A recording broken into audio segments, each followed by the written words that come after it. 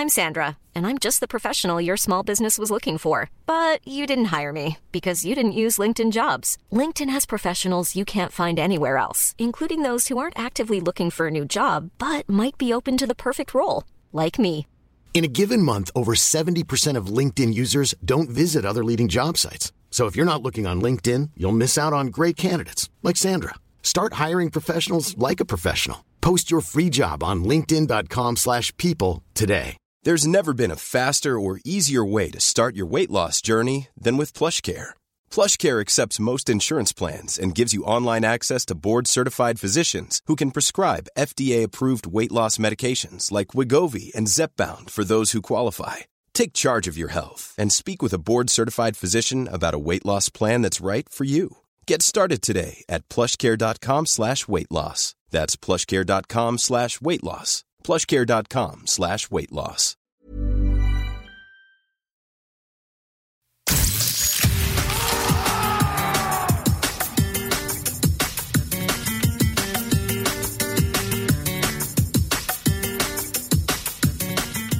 As the 2019-20 Europa League group stages begin, Espanyol arrive as the Invincibles. 21 matches, undefeated in Europe, is a record that they share with the Ajax of Louis van Gaal, having come through the qualifying rounds unscathed and having gone on an incredible run during their previous European adventure, back in 2006-2007.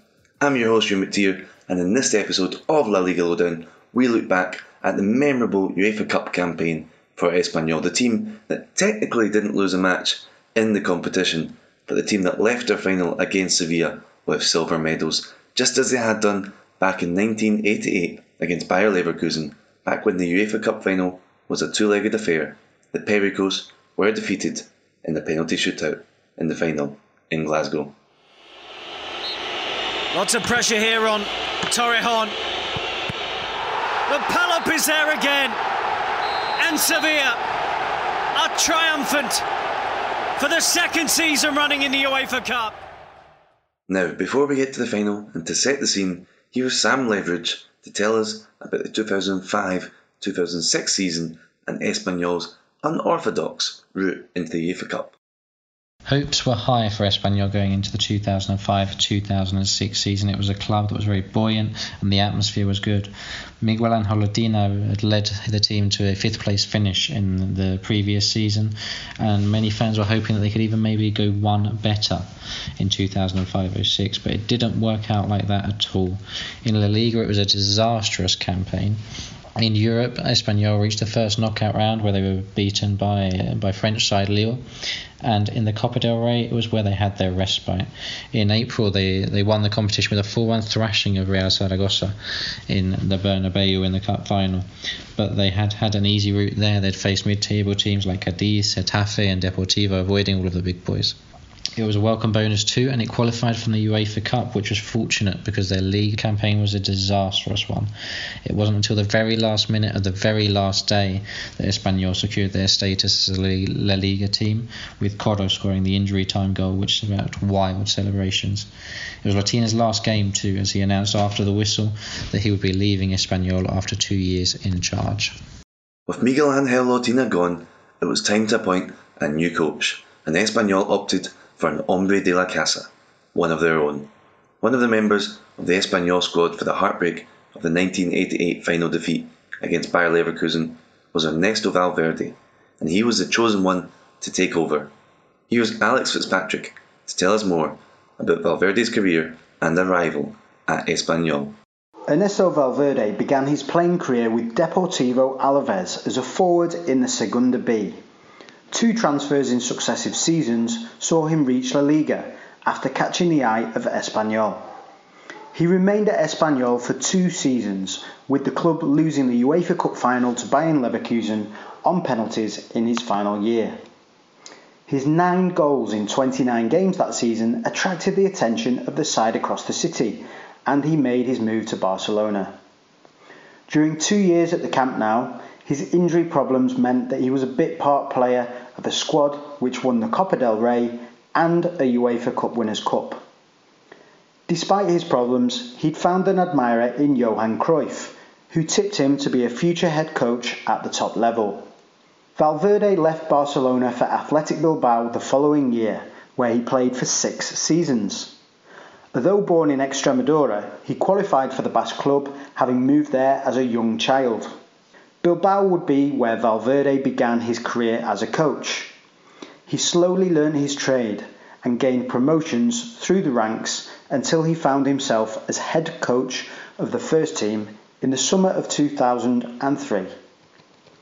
In his first year, his team finished 5th and qualified for the UEFA Cup.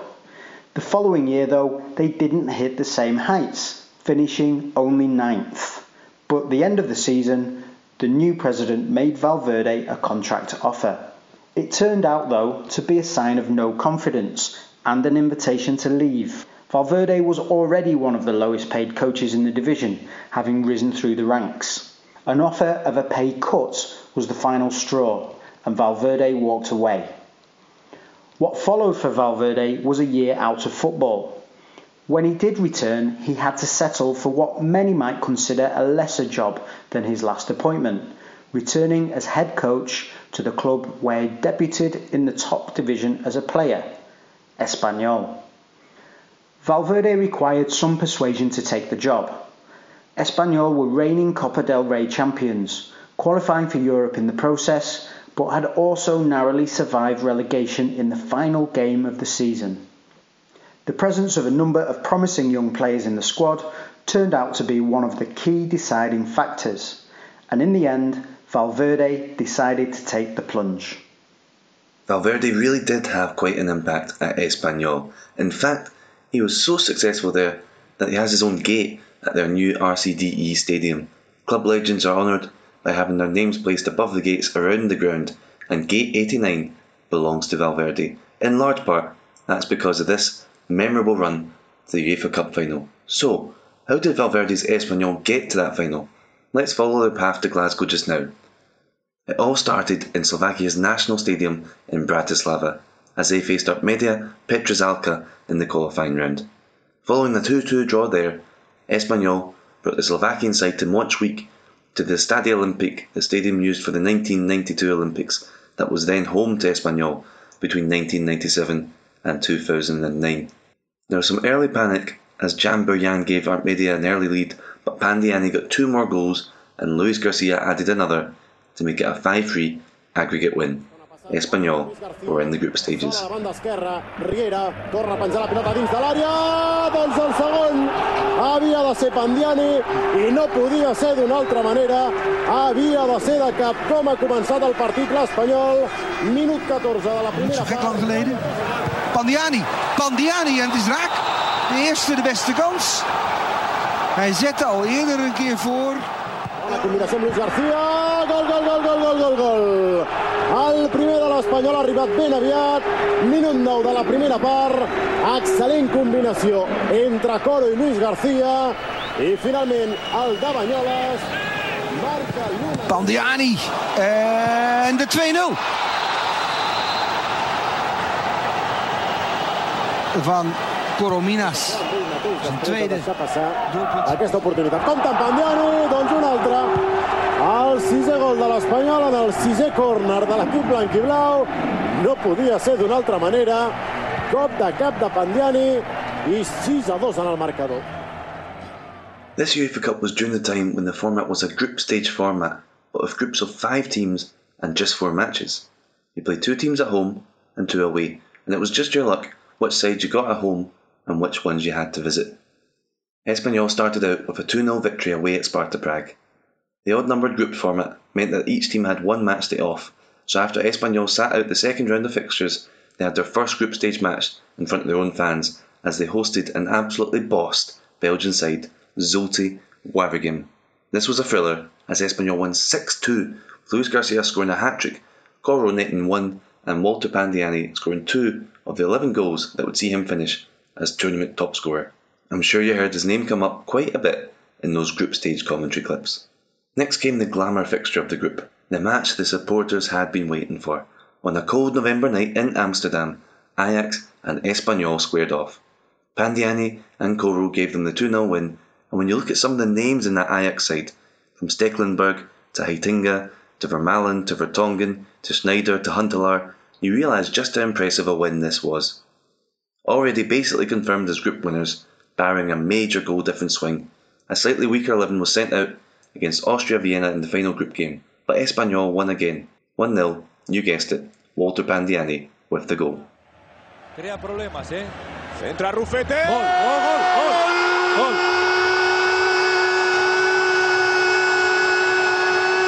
De Moisés Hurtado, gol. Tamudo. Marca el Espanyol, Raúl Tamudo. Poniendo la pelota desde la esquina. ¡Gol! ¡Pandiani! Sí. Vaya centro. Sí.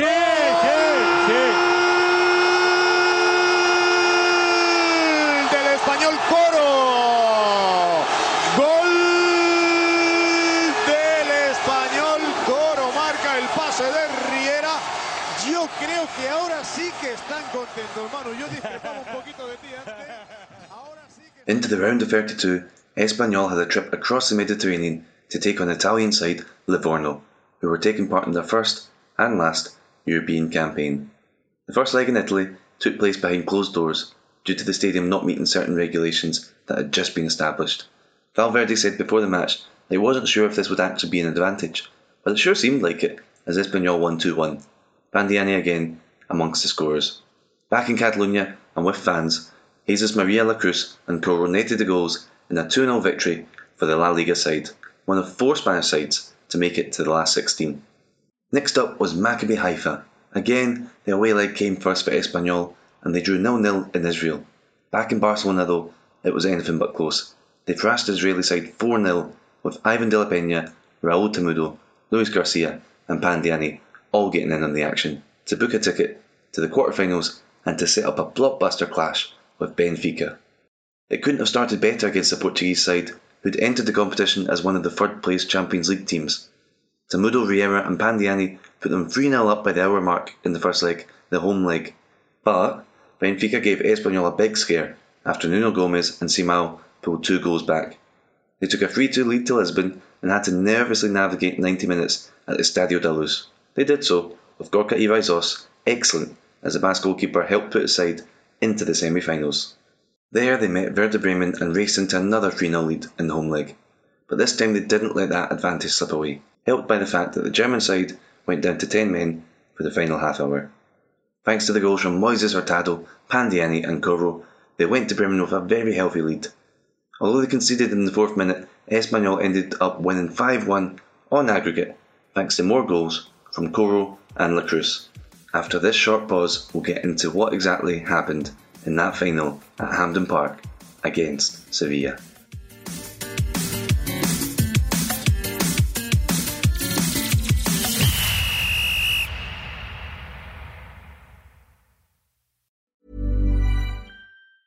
Hiring for your small business? If you're not looking for professionals on LinkedIn, you're looking in the wrong place. That's like looking for your car keys in a fish tank. LinkedIn helps you hire professionals you can't find anywhere else, even those who aren't actively searching for a new job but might be open to the perfect role. In a given month, over 70% of LinkedIn users don't even visit other leading job sites. So start looking in the right place. With LinkedIn, you can hire professionals like a professional. Post your free job on linkedin.com/people today.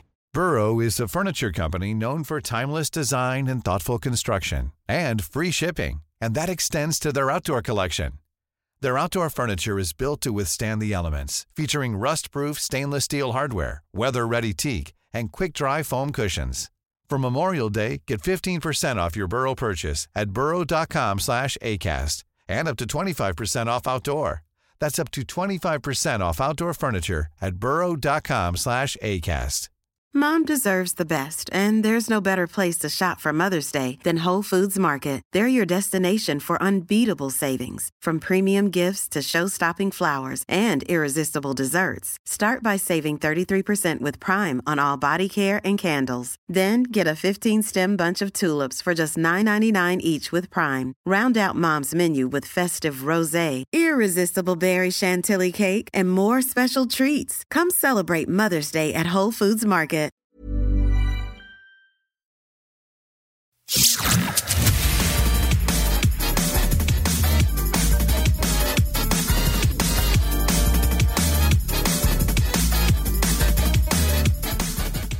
Welcome back to this La Liga Lowdown episode looking at the 2006-2007 UEFA Cup when Espanyol made a famous run to the final.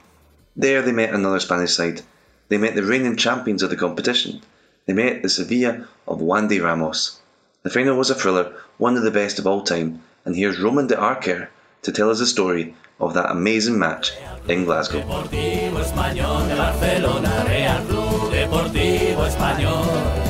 Y verás a los pericos ganar UEFA y Supercopa Real Club Deportivo Español. Brindaremos hoy con whisky y nos daremos las manos. Sevillistas y pericos, todos somos hermanos. Espanyol's second golden chance to win the Europa League, or more precisely, the UEFA Cup, came at Hampden Park in Glasgow on the 16th of May in 2007. In front they had another Spanish team, Sevilla. The Andalusians had won the same title the previous year by thrashing Middlesbrough 4-0, and were hungry enough to make a second consecutive final. Early in the game, in the 18th minute, Adriano outpaced David Garcia in a very quick counter-attack and run in the box towards Iraizoz, finding the goalkeeper's bottom left corner despite shooting from a tight angle. What a start for Sevilla. And in fact, despite the goal, they kept on pushing, while Espanyol was starting to feel the pressure and not proving capable of giving their rivals any trouble. Until Albert Riera gave Espanyol the morale boost they needed 10 minutes later. His shot from outside the box was deflected by Dani Alves, just enough to get the ball past Palop, despite touching it with the tip of his fingers. From there on, Espanyol gained momentum, but Sevilla still dominated the game overall. The first half ended in a 1-1 draw, and so would the second half, but with a massive setback for Los Pericos. Moisés Hurtado got sent off in the 68th minute after a foul near the edge of the box against Kerzakov, who'd come in for Luis Fabiano just a few minutes earlier. A second yellow card for Hurtado meant a wounded Espanyol were down to 10 men for the rest of the game. And did they suffer? Corner after corner, Sevilla kept Espanyol confined in their own box, with Canute almost getting the winner after heading the ball onto the crossbar. But the blue and white team managed to resist and hold on to their hopes, forcing extra time at Hampden Park. During those 30 minutes, it was more of the same we'd seen since Hurtado's sending off, with the Andalusians enjoying the best chances and constantly threatening Iraizoz's goal. Until their prize came in the 105th minute. Just before the first break in extra time, a pinpointed cross by Jesus Navas was caressed into the back of the net by Canute. It seemed done and dusted. Espanyol was running out of energy and hope, while Sevilla still kept pushing to seal it off for good. But then came Jonatas, who'd been subbed in just before extra time with a splendid strike from miles away that just blasted past Palop to keep Los Pericos in the game. Now they could just pray for a penalty shootout, and their wish got granted. Being one man down wasn't a problem anymore, but the pressure was on them after Canute elegantly put the first one past Iraizoz, despite guessing the correct side. Luis Garcia stepped up to shoot first for Espanyol, but his bravery got no reward. He shot to his left and Palop made a quick leap to block the ball. Sevilla won up. Second was Dragutinovic. The Serbian centre-back also stepped up calmly to the ball, tricking Iraizoz and slotting it in the left side with his left foot. Walter Pandiani now had to score for Espanyol, and what a way to do it. Top right-hand corner. Absolutely no chance for Palop whatsoever. And things got even better for them when Dani Alves sent the ball way over the crossbar far into the stands of Hampden Park. This gave Jonatas the chance to level things up. He opted for the same corner he'd previously scored his wonder goal, but Palop knew it, and he denied the Brazilian a second one. Sevilla were another step closer when the unforgotten Antonio Puerta sent Iraizoz the wrong side and put his team up 3-1 in the penalty shootout. Espanyol had their remaining hope set on Torrejón. He could be one of the club's heroes in achieving their first UEFA Cup. But he looked nervous and tired, whereas Palop still had one big stretch left in him to glide to his right, stop Torrejón's weak attempt, and become the real hero of the game. 3 saves that tore Espanyol hearts apart. What was it like to be there at that final, to see the Spanish invasion of Glasgow? Well, I remember it quite well. As a kid living in the city at the time, I remember the streets being packed with fans in blue and red, but I never made it to the game. Someone who did though, and someone who spent approximately 40% of his waking hours at Hampden Park, is Stuart Spencer, who works in the stadium offices and who made it along to this match. Here he is to describe the emotions of it from the neutral's perspective. The rain was pouring, it was absolutely lashing down, but it didn't once dampen the spirits of both sets of fans who came here to Glasgow in the hope to see a great game of football, which they did, and hopefully to see their team lift a major European honour. I've never experienced an atmosphere outside my own football team in Scotland that was able to shake Hampden Park. The stadium was moving. The first goal is one of my favourite counter-attacking goals of all time, and that just set the tone for what would have been the best live match I attended outside my own football team and my country. Extra time came, no one wanted to leave the ground. I didn't want to leave, I was just loving every minute of this final. Finally came to penalties. Everyone was just sheerly exhausted watching the game because it was so good, and the final hadn't even been won. It was just, I've still got the matchday programme and the ticket in my room, and I still often refer to it when I talk about games that I attended at Hampden Park, and it was just a joy to be part of that occasion, and I'm very thankful for my dad for buying the tickets on that day. And what about for Espanyol fans? What about for Espanyol fans on the other side of the world? Well, here's Nick Punyal of the RCD Espanyol Australia fan group with the excellent Twitter handle of Pericos OZ. Here he is to tell the story of how he lived this UEFA Cup final. I remember the night before the final, I just could not sit still. I was so nervous. Had to go for a walk and try and calm my nerves down because it was just incredible. I had my mum and my brother-in-law and my sister come over from England, and we all got up at 4 o'clock in the morning to watch that game. 1-0, 1-1, and then we went through to extra time, and then again we conceded, only for Jonatas to score the absolute screamer from outside the box, and again we reached penalties, and I don't know where Palop got his divine intervention from, but I'm pretty sure he hasn't had such a fantastic game ever since. It was a massive disappointment. It didn't compare to losing on penalties to Leverkusen back in 1988, but nevertheless I was pretty much down for the next couple of days.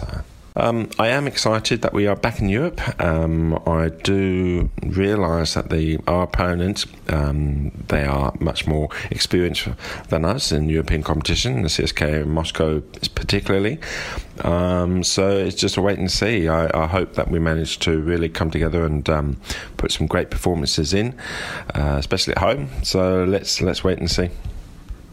Espanyol are back in Europe for the first time since that campaign. Many things will be different about this year's European adventure. New coach, new players, new stadium, new name for the competition too, now that it's called the Europa League. And in the 21st minute of each match, Espanyol supporters will applaud, something they didn't do in 2006-2007, something they didn't have to do. That minute's applause in every match is a tribute to Espanyol's former captain Dani Jarque, who was an integral member of that 2006-2007 squad.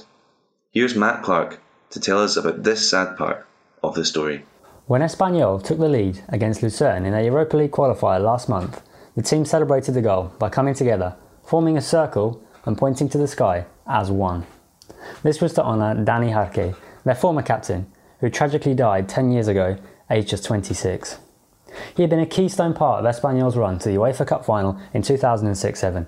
He played every minute in 14 of the 15 matches, as they conceded just 11 goals throughout the competition. He was a rock at the back, which helped them keep 7 clean sheets, including daunting away trips to Ajax, Maccabi Haifa and Benfica, illustrating his influential role within the defence. A one-club man, loyal to his local team, Jarque came through the ranks at Espanyol B before making his debut in the Copa del Rey at Alicante in September 2002. His La Liga debut came in a 2-0 victory over Recreativo de Huelva, while his first start was a month later against Atletico Madrid. He played a total of 212 games for Espanyol, scoring 10 goals. Tragedy struck in August 2009 on a pre-season camp in Italy. Jarque suffered a fatal heart attack just after being made captain and with his girlfriend expecting a baby. The club later named their training ground and B-team stadium in his honour. There is one story which reflects the love and affection for Jarque more than any other. In the World Cup final in 2010, Andrés Iniesta celebrated Spain's winning goal with a message on his shirt: Dani Jarque, siempre con nosotros, which translates as Dani Jarque, always with us. A fitting and very personal tribute from Iniesta on the greatest stage of his career. Dani Jarque really will be with Espanyol as they return to Europe. It's a special moment for the entire club as they make it back to continental competition. The quest begins again. They enter the 2019-2020 Europa League group stages with no regular time defeats in 21 European matches.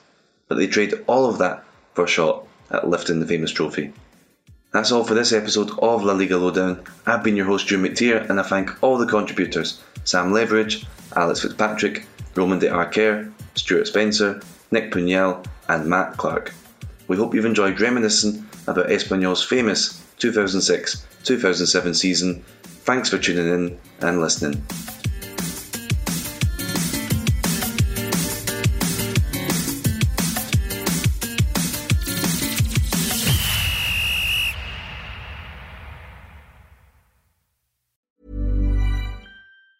Mom deserves the best, and there's no better place to shop for Mother's Day than Whole Foods Market. They're your destination for unbeatable savings, from premium gifts to show-stopping flowers and irresistible desserts. Start by saving 33% with Prime on all body care and candles. Then get a 15-stem bunch of tulips for just $9.99 each with Prime. Round out Mom's menu with festive rosé, irresistible berry chantilly cake, and more special treats. Come celebrate Mother's Day at Whole Foods Market.